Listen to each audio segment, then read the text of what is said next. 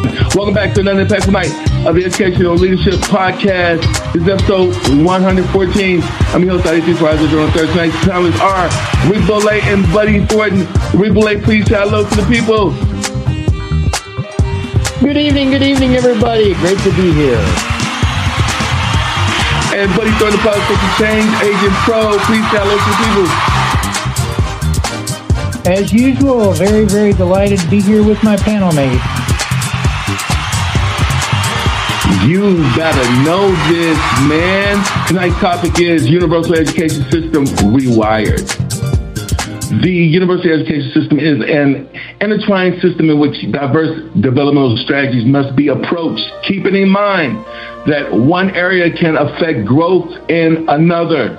When we add in children with cognitive delays, we must include social delays, because it is common for these individuals to have different interests than same-aged peers. In most cases, this can create challenges in social interactions, which may require some extra support. There are 4 domains of development when thinking about childhood development and education.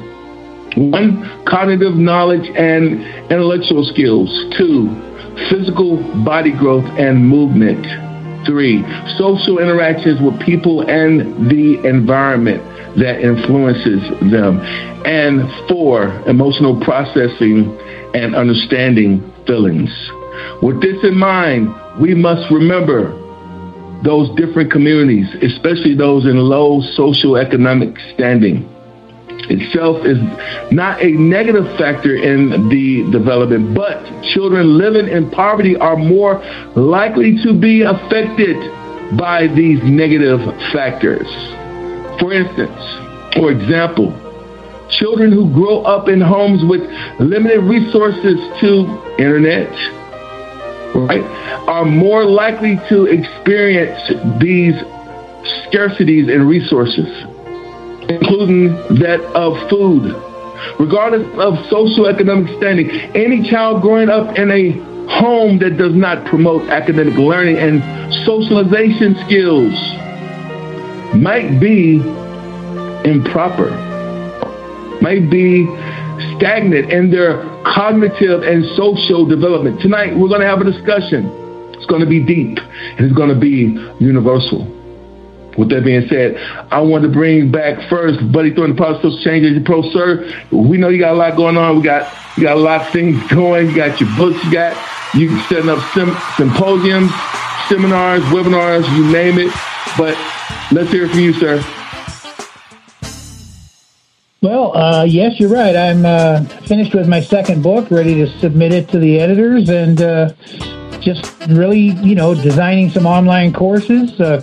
COVID kind of beat me up at the end of August and early September, but I'm back, raring to go, and, not much more to tell you at this point other than, we're working with people. Absolutely. I just came back from parent-teacher conference night. We got to have those. And things have changed now. They're now virtual, but they still want us to be in the school environment while we're doing it, because it gives a certain presence, right, that's needed, that's necessary, that helps reinforce the confidence of especially public education and just, academia as a whole. With this in mind, we are seeing new waves of hurdles, challenges for our children.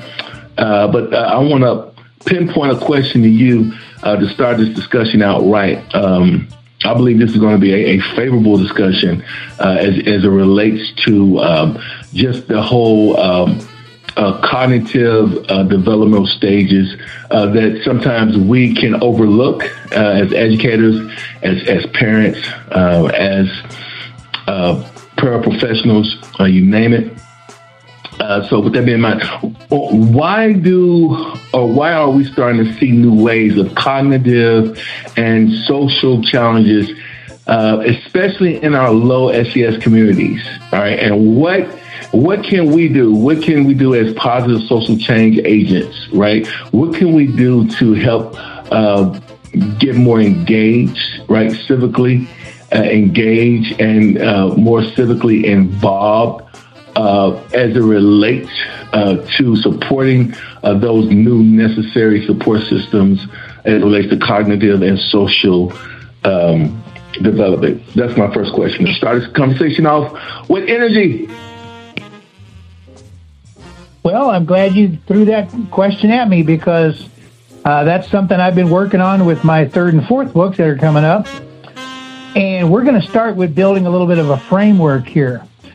When you're starting to look at, especially the kids and coming out of COVID, and, you know, regardless of the fact that we're still in COVID, we are starting to get into the long legs of COVID. The kids have been dealing with it. We've been dealing with it as adults for almost 2 years now. We're going to come up past the holiday season. We're going to hit the 2-year mark in the end of January. And these kids, you know, this is a significant part of their lifetime. You know, if we're talking about 10, 11, 12-year-olds, we're talking about, you know, as much as 15 to 20% of their entire lives have been revolved around dealing with a pandemic environment and being in isolation. And so we have to go back and we have to look at the framework of what adolescents and students in general, what they are dealing with. And when you're talking about cognitive and social challenges, we have to understand what kids do, especially when they reach a certain age. Now, Kohlberg's development cycle says that around age 12 or so, kids develop a sense of abstract thinking. Well, kids have been in isolation for 2 years. They haven't had a lot of interaction. So especially at that 11, 12, 13-year-old age group, they are starting to have abstract thinking, but they're having it in isolation. So what they're getting with that abstract development is what they can glean out of what they actually have reach on. The Internet, if they have the Internet, from their siblings and from their parents, and whatever interaction they are able to get in an isolated situation. Adolescents, regardless of their situation, have 4 drives, yearnings that they always have. Now, this doesn't matter whether there's a pandemic or not, but all adolescents from the age of about 9 or 10, 11, they start to have 4 yearnings. Number one is they want to stand out. They are starting to find their place in the world, so they want to stand out in a crowd. And this has been suppressed because of the severe isolation effect. They want to know how to fit in. They want to know where they are in the pecking order. But again, same problem as with standing out. It's been suppressed because of the isolation effect. And unless they have siblings to play off of, they're really confused as exactly where they fit in the scheme of things because they haven't had any interaction. And for them, this 18 to 20-month delay has left them with no ability to focus on that. And again, the third thing that they have a yearning for is they want the ability to measure up against something. Their classmates, their peers, the people that they interact with at school, in the community. And because of COVID, who are they having to measure up against? If they have siblings, they're lucky. They do have someone to measure up against. But if they don't have siblings, they're measuring up against the adults in the room. That's not kind of fair. They don't have a pecking order except guess who? They're measuring up against themselves. That's not really very fair. The only other thing they could possibly be measuring up against is expectations. And the expectations have been folded back in on themselves because there's no expectations in a pandemic and in an isolation situation other than we're going to do the best we can. Well, they're just learning abstract thinking. How do they quantify the best that they can do? They don't have the experience adults have. So that takes us to the 4th yearning that they have. They're just now learning how to quantify motivation, a way to commit to things, to find out what they have a passion for, what kind of goals they have in front of them, what things do they believe in. And with only their siblings and their parents to glean off of instead of peers, their belief structure is going to be pretty limited. they don't have a real strong way to develop a quality world because they don't have those people and the social structure to build that on. So what we've done is we've microscopically shrunk their future into a very, very small bowl. They have a very tenuous future ahead of them. So now we're talking in general. Now add the low SES scarcity effect, and how bad do you think those children have it? What it does overall is it reduces hope. It's bad enough for the upper and the middle class kids, but the low SES kids who started with a very, very small helping of hope to begin with, now they are wondering where they're even going to find hope. So what do you think we can do to be civically more involved as change agents? Well, the challenge is to bring back hope. We as adults and as civic leaders and as community participants, we have to create a sense of trajectory. We have to get involved. We have to put adolescents and older students back on target to those yearnings again. We have to give them something to measure up to, and we have to do that by getting involved, not just necessarily at the school level, but we have to do it at the community level and in our neighborhoods. One thing we can do is we can mentor. We have to engage with our heart. We cannot accept the status quo. We're isolated. Everyone's isolated. You know what? That's an excuse. It's not a justification. We can volunteer to join an existing group, even if it's just to engage online and get involved with these kids. Take blaming, shaming, and judging out of the community vocabulary. Anyone who's saying, well, you know, we can blame it on COVID. No, we can't blame it on COVID. There's no reason why we can't get more involved. Instead of sitting around watching Netflix, we can certainly get involved. We can do whatever it takes to get involved. My mantra is if one member of the community suffers, the community has failed that member. It is not the member being a failure. It takes a village mentality to uplift a community. We have to stop thinking me and start thinking we. If we see a problem and we do nothing, we are the problem. So now what do? We can clean our yard. If we have elderly neighbors or we have a disabled person on the block, we can help them do theirs. We can set up a weekly routine and we can start checking on our neighbors. They're your neighbors. If you don't know the names of your neighbor's children, are you being a good neighbor? How about initiating a block party? How about getting out and getting to know your neighbors? There's no reason why we can't do that. We really can't do much of anything else, but we can throw a mask on or we can do whatever we have to do. We can get out and we can be involved in the community because the community and the neighborhood is the smallest unit of measure that we can get involved in as social change agents. We don't need to think global. We need to think local. We can start doing what it takes to make sure the people know that they're not lost in space. There are people who actually do care. Their neighbors care. And once one neighbor cares and more neighbors get involved, you're going to find out that it's really, really easy to get going. Put out flyers and invite someone to a potluck.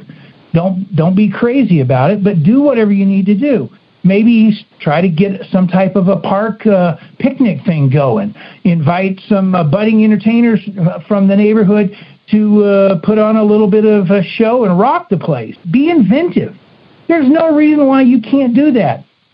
If we can't be humane during a downturn, when everything opens up, we're going to go back to the same old mantra of, I don't care about my neighbors. Right now, when we can't do anything else, this is the greatest, best time to change the dynamic.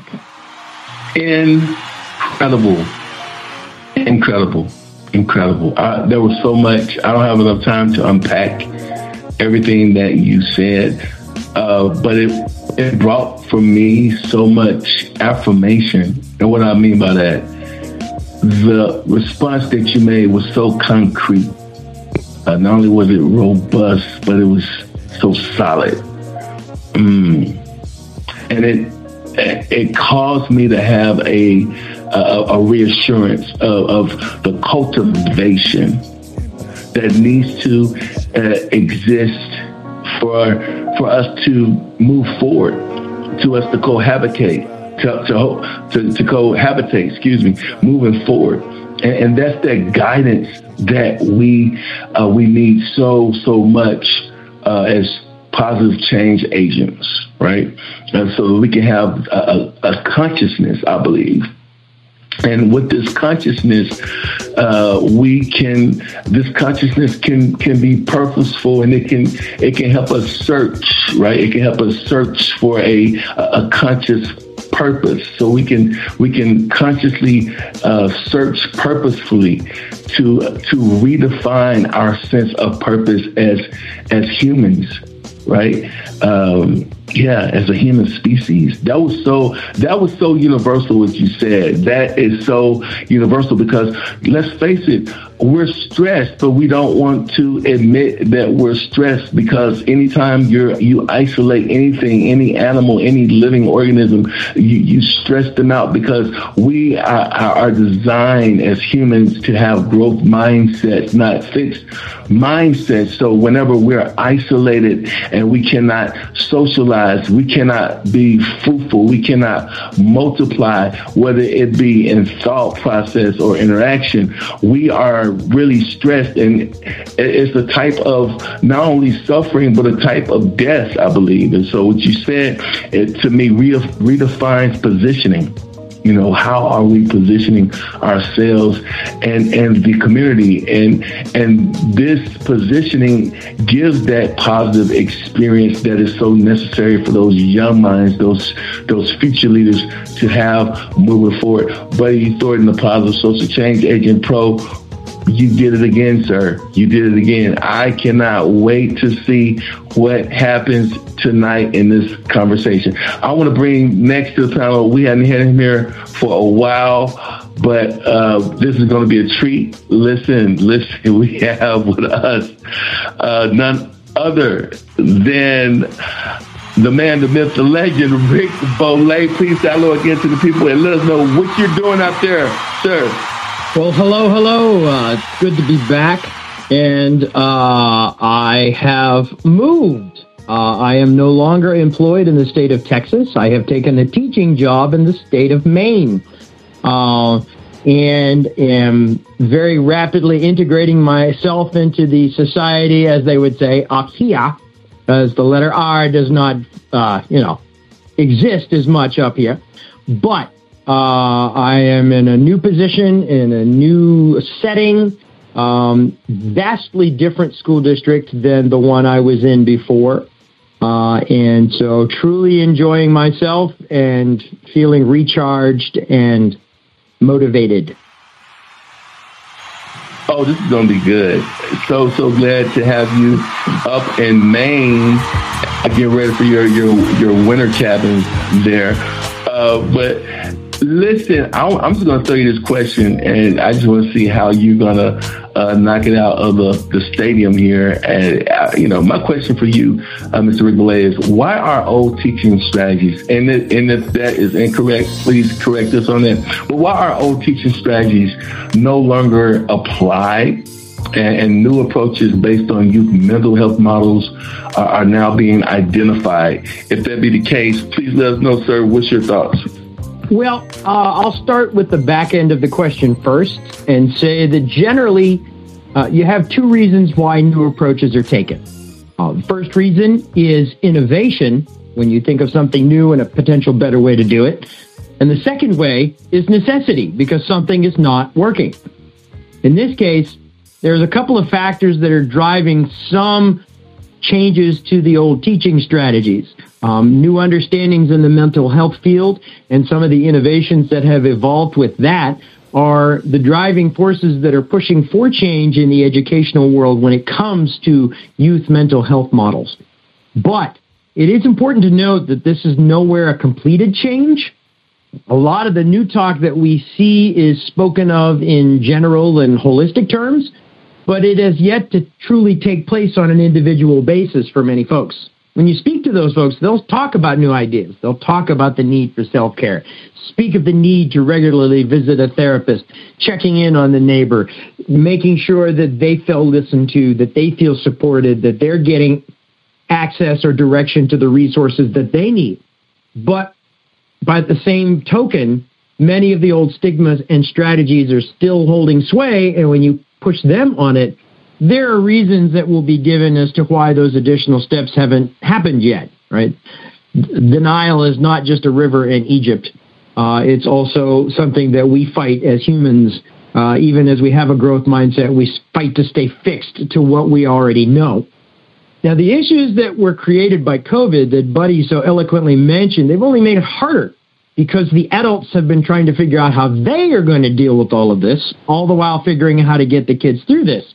And all of the politics and all of the things that are involved with that in terms of the difference of responses from districts basically pretending that it kind of doesn't exist anymore, or we're just not dealing with it, to those that are taking more proactive measures. So you have a wide gamut of how the situation is being dealt with that also has to be factored into all four of those domains and the four yearnings that Buddy mentioned. And I really like what Buddy said about getting involved, getting everyone involved, I should say. In public education, that should and needs to start with the counselors and then spread through the rest of the staff to the students. Speaking holistically, though, the education system itself is far from a completed transformation when it comes to how those counselors are used in school systems. And standardization is a big barrier and a big cause of that lack of transformation, because too many counselors don't have time to educate the faculty and the staff on the new approaches and models because they are still being given tasks as schedulers, as test organizers, and proctors, being used as fill-ins to make up for staffing that just wasn't allotted for in school budgets by the choices and priorities of the local school board. Simply put, I don't think we're going to truly be able to provide those mental health services to youth in the public education system as effectively as we should until we remove that specter of standardization and provide educators and counselors with enough support that they can then provide that focus and support for the students. That means hiring more counselors and providing educators with benefits that go beyond an occasional decent pay raise, including support for self-care and the time to be able to truly focus on themselves without feeling like their jobs are going to be on the line if they choose to do so. However, it's not all gloom and doom, and I don't want to make it that way, because there are districts such as the one I'm employed with now that have hired resiliency and trauma counselors to help organize the counselors and educate the the faculty and the staff to be able to maximize the assistance to the students, especially those who might be in need. For example, in our last faculty meeting, we did an exercise where we had to put down an identifying mark next to students that we knew something about, that we'd had conversations with, that we had dealings with beyond just a, hey, how you doing in the hallway kind of thing.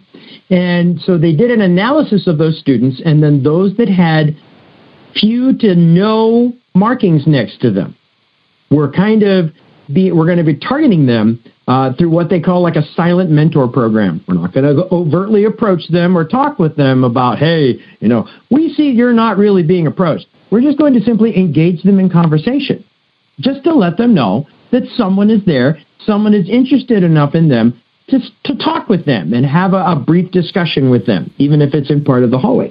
And that's the type of thing that can help really check on your neighbor, as Buddy would say, and help build the community, in this case of the public school, but also is something that we can do just to make sure that our neighbors are engaged, even if only briefly. So there is progress. There are new things that are happening, but we still need to have a ways to go to make sure that they get applied universally.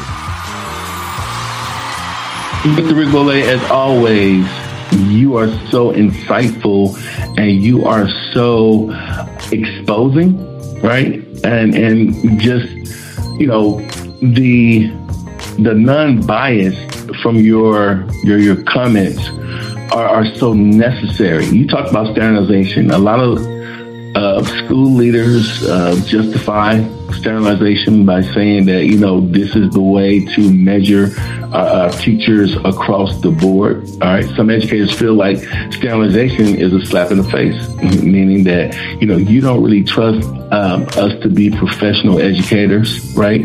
Though we are certified, though we have went through the rigor of becoming professional educators, we are still not trusted to teach the children. So we have to teach them through sterilization so that we can measure up across the board. And so that justifies funding, you name it, as it relates to education and demography. So, Rick, you are very no holds bar. When I ask you questions like that, that's why I invite you onto the podcast, because I know I'm going to get that type of response from you. Let me hold it right there. I'm gonna park the car right there. Let me go back to Buddy Thornton. But thank you so much, Rick Boulay and Buddy Thornton, for adding so much value to this podcast. Buddy Thornton, real quick, what will be the future, I would say, direction, okay, moving forward of cooperative play, right? Now that we have hybrid learning, synchronous and asynchronous learning in our educational mix, what would be the future direction of cooperative play, in your opinion, sir? Well, I'm going to get to that question in just a minute, but I want to addendum to what Rick had to say by saying, just to finish my first question off, because he gave me one little tidbit that I needed to make sure we wrap that up. The problem, obviously, is that the education system across the country has a very large attic, and that attic is going to hold on to the old for a long time. And as we make the transition to trying to add more counselors and more mental health provisions and what have you, the normative thing to do is to always put the money where the money is always gone. And what we need to do is we need to reverse that, and we need to do it from the bottom up, because the low SES schools and low SES districts are the ones who are begging and needing and screaming for that help, and they need to get it first. Because if they don't get it first, they're going to occupy the attic for a long time while all the other districts prosper. So we need to remember that if we don't approach it from a bottom-up perspective, we're not going to meet the challenge of bringing them to the new perspective, to the new world fast enough. They need to be brought to the front in that respect. So let's just keep that to the forefront. But now let's get to your second question. Yeah. Now, what will be the future direction of cooperative play? Well, let's address a couple of things. Across the board, we need to accept the reality that our children are already digital citizens. I don't know, I'm in a 4-generation household, so I have digital citizens all around me. They need to be the co-creators of incentivized learning dynamics. They already know more about the digital world than most of the people who are teaching them. We need to convert in-person concepts to dual platforms and let them run with the ball. There's a lot of things that are being taught in the classroom that could be digitized, and once they're digitized, the kids are going to take a look at them and go, that could be done a different way, or that could be done better, and they're going to teach us, or they're going to help us adapt, or they're going to help us evolve. They're going to at least let us know when we're off the rails or when we're off course, and if we co-create the world according to what they see in the digital world, and we actually take the hints that they give us, especially the superstars among them, we're going to find out that education is going to reach an entirely new era. The cooperative play model actually is the 6th level of early childhood development around age 5 or 6. But it's a cyclical effect.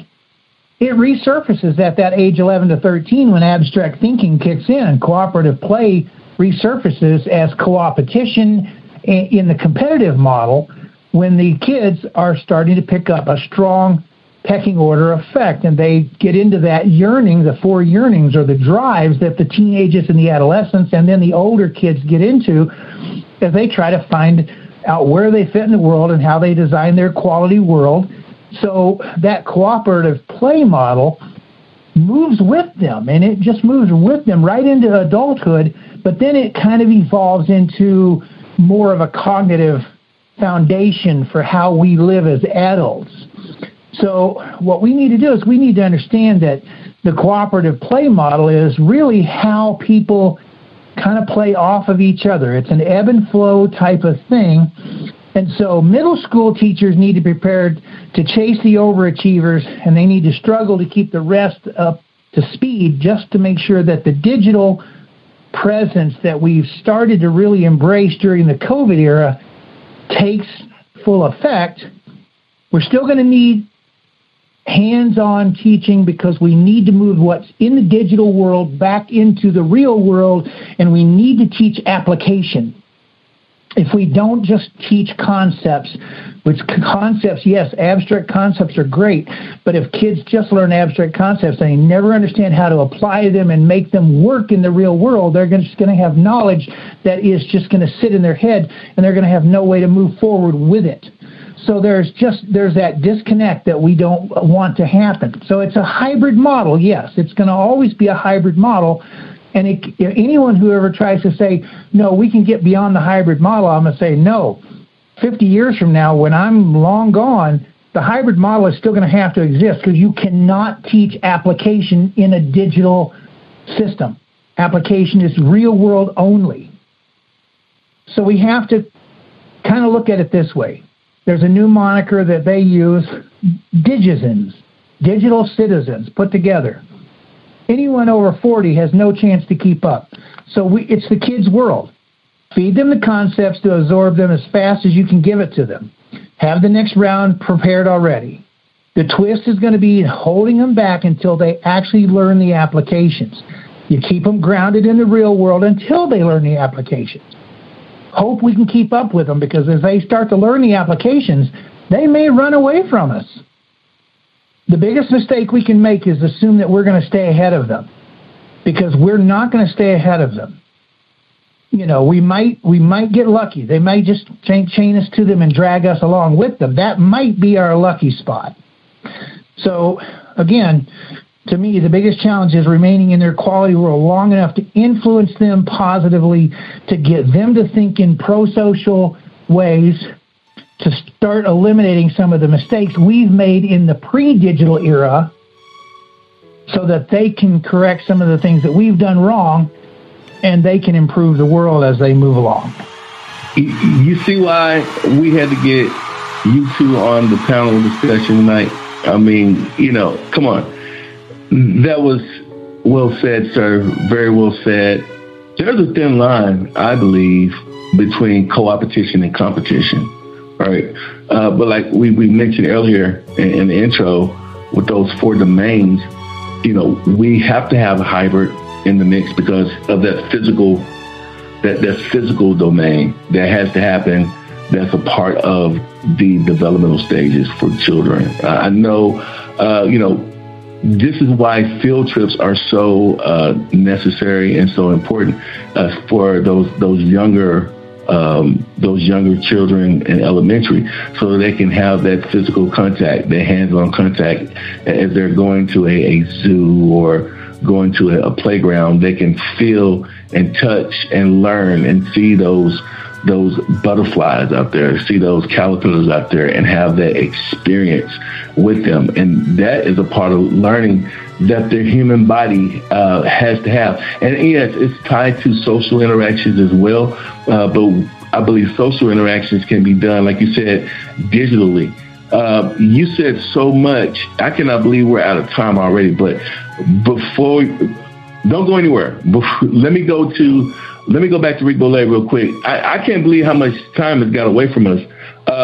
Mr. Bollet, let me ask you another question here, because we got to wrap things up. I cannot believe it that we've been on here already, almost past time. But based off of what you heard Buddy Thornton say, right, and using your experience as an educator, right, as a musician, even as a president of teacher unions, right? You have been on countless speaking platforms where you have had to use deductive reasoning and inductive reasoning. And so, with and that my being teacher said, voice. and your what? And my teacher voice, right? And your teacher voice, absolutely. You already know it, right? You already know it. And so, using your experience, right, and your perception, keeping this in mind with your inductive and deductive reasoning strategies, from I would say a politician standpoint, what new educational policies do you perceive that will be coming down the pipeline in the future? That's my question. I think that in America, we're still fighting the battle to determine what those policies are going to be. And the reason that I say that is that standardized testing tied to school funding is still the law of the land in most of the country. And there's billions of dollars to be made by the companies that create those tests that don't want to give it up. John Dewey had some excellent ideas when it came to education in terms of individual engagement with students and various things. Unfortunately for him and for us, another group of reformers was also arising at that time. Those reformers were interested in running public schools, quote unquote, more efficiently, as much or more than running them effectively. And there's a difference. Over time, that's fostered a school of thought of kind of being, well, parsimonious with public education investment, as though it's some kind of scam to put money into it. I'm talking about phrases like doing more with less. You're in education for the outcome, not the income. Those are our tax dollars competing for funding, and the idea that funding and budgeting for public education should be some sort of zero-sum fight where one person's gain has to mean that someone else loses out. Worst of all, and Buddy alluded to that, is this cockamamie idea of reducing funding for schools that are getting issues, or having issues, through either student relocation or sending public education funding to for-profit or charter schools. To be frank, those are not ideas that guarantee student success. They're the ones that guarantee systemic failure. I am very much of the standpoint and the belief that there are two things that should not be for profit. The first is healthcare. The second is education, and especially the public education, to be specific. My reason why is simple. Any for-profit entity, no matter how benevolent or well-meaning, has to put profit first as part of its business model, or it's not going to survive. That's basic capitalism, and I'm not being critical. So when it comes to those two things that I spoke of, healthcare and public education, when the chips are down, those for-profit companies will choose profit over the people that they are supposedly serving. Again, I'm not being critical here. They have to do that because of their business model, or they won't survive. Not an indictment of capitalism. But here's the problem, and we've had numerous discussions about this, Buddy and you and I and other panelists. What are the two things that you really got to have as a foundation to succeed in America? Good health and a good education. But right now we have a system where we are literally putting our chances for success into the hands of people and companies where our success as people will never be a priority above their own profit. And that's why, despite trillions of dollars of spending on these standardized tests over several decades, America is still not moving educationally in a lot of ways and still running in the middle of the pack when you compare us to other countries. That's not going to change until we throw off that stranglehold of dependency, speaking of addiction that Buddy mentioned, on standardized testing that currently exists right now. There is an African proverb that says that until the lion wins, the hunter will write the stories. It's time for the lion of education to win. And once that happens, then I think you're going to see some shifts back towards some of the better ideas and concepts of John Dewey. And you're going to see some shifts towards the model and the outstanding support that the Finnish educational system is currently providing its students and educators. I think you're going to see a shift in focus towards more individualized, effective outcomes for students and better working conditions and holistic support for educators in general. But to get there, we just have to get past this overemphasis and prioritization on the whole standardized testing being tied to public school funding idea. That's the thing that really cripples and paralyzes, because districts are looking, going, but our funding. And we can't do stuff that isn't paid for. So we have to break that bond between standardized testing and public school funding. And we have to instead embrace the idea that investing in public education, whether or not you have children in the system, doesn't matter. Embrace the idea that investing in public education is a worthwhile endeavor. And it is, because the public education system impacts every single American every single day. It is our society. It is part of our society. It has been the fabric of our society, and we have allowed it to become tattered and ripped apart and a little bit more fragile because of what we have done with tying standardized testing to public education funding and trying to make one size fit all when it really doesn't. That was the one and only Rick Bollet. You know, all I got to say on that is, glory, glory, hallelujah, since I made my brother. Listen, what are the takeaways for tonight? We're out of time. Who wants to go first? Well, I'm going to jump in since Rick needs to catch his breath. You know, he's absolutely correct, but here's the problem, and this is the disconnect that I see. Since I'm not an educator, since I'm a mentor, and since I'm a parent coach and a life coach, here's the disconnect. When we put profit above the value of one life, we are removing ourselves from the equation in the wrong direction.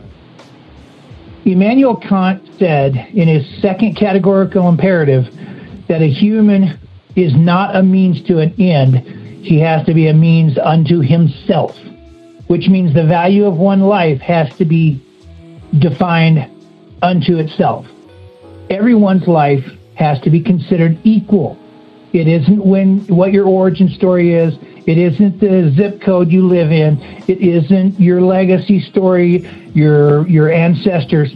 Every valued life has to be equated from the beginning as being the same in the eyes of the education system. And until they separate those scores from the funding and say, we need to target the low SES districts, we need to bring them up to standard, and we need to let them to define the standard and bring them up to standard, and we need to allow the people who are at a standard be on cruise control if need be until we create social equity.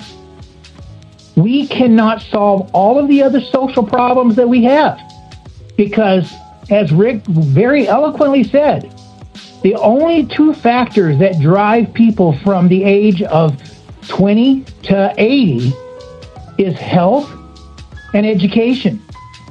A little luck sprinkled in, some salt and pepper, called luck, but we have to have good health and we must have education. And when 68 to 70% of our low SES students have no hope for a good education, that is a guaranteed social failure in our society, and that has to stop. I would say that it is not enough to say we must do. There are so many reasons that are given by people to not do things. I think what you've heard here tonight is a pretty clear and well-defined and passionate set of arguments that compel us to do. The question is now whether or not we will answer that call. If we are to achieve, we must do. Words will not be enough. They must be supported, reinforced, and moved by actions. And they do have to start with the smallest among us, the weakest among us, the most in need among us, because the chain is only as strong as its weakest link. We will do ourselves no favors if we work to break that link rather than strengthening it. Tonight, you just witnessed a phenomenon. This was Universal Education System Rewired. Talent tonight, Rick Bollet. Buddy Thornton, Positive Social Change Agent Pro. Good night. God bless.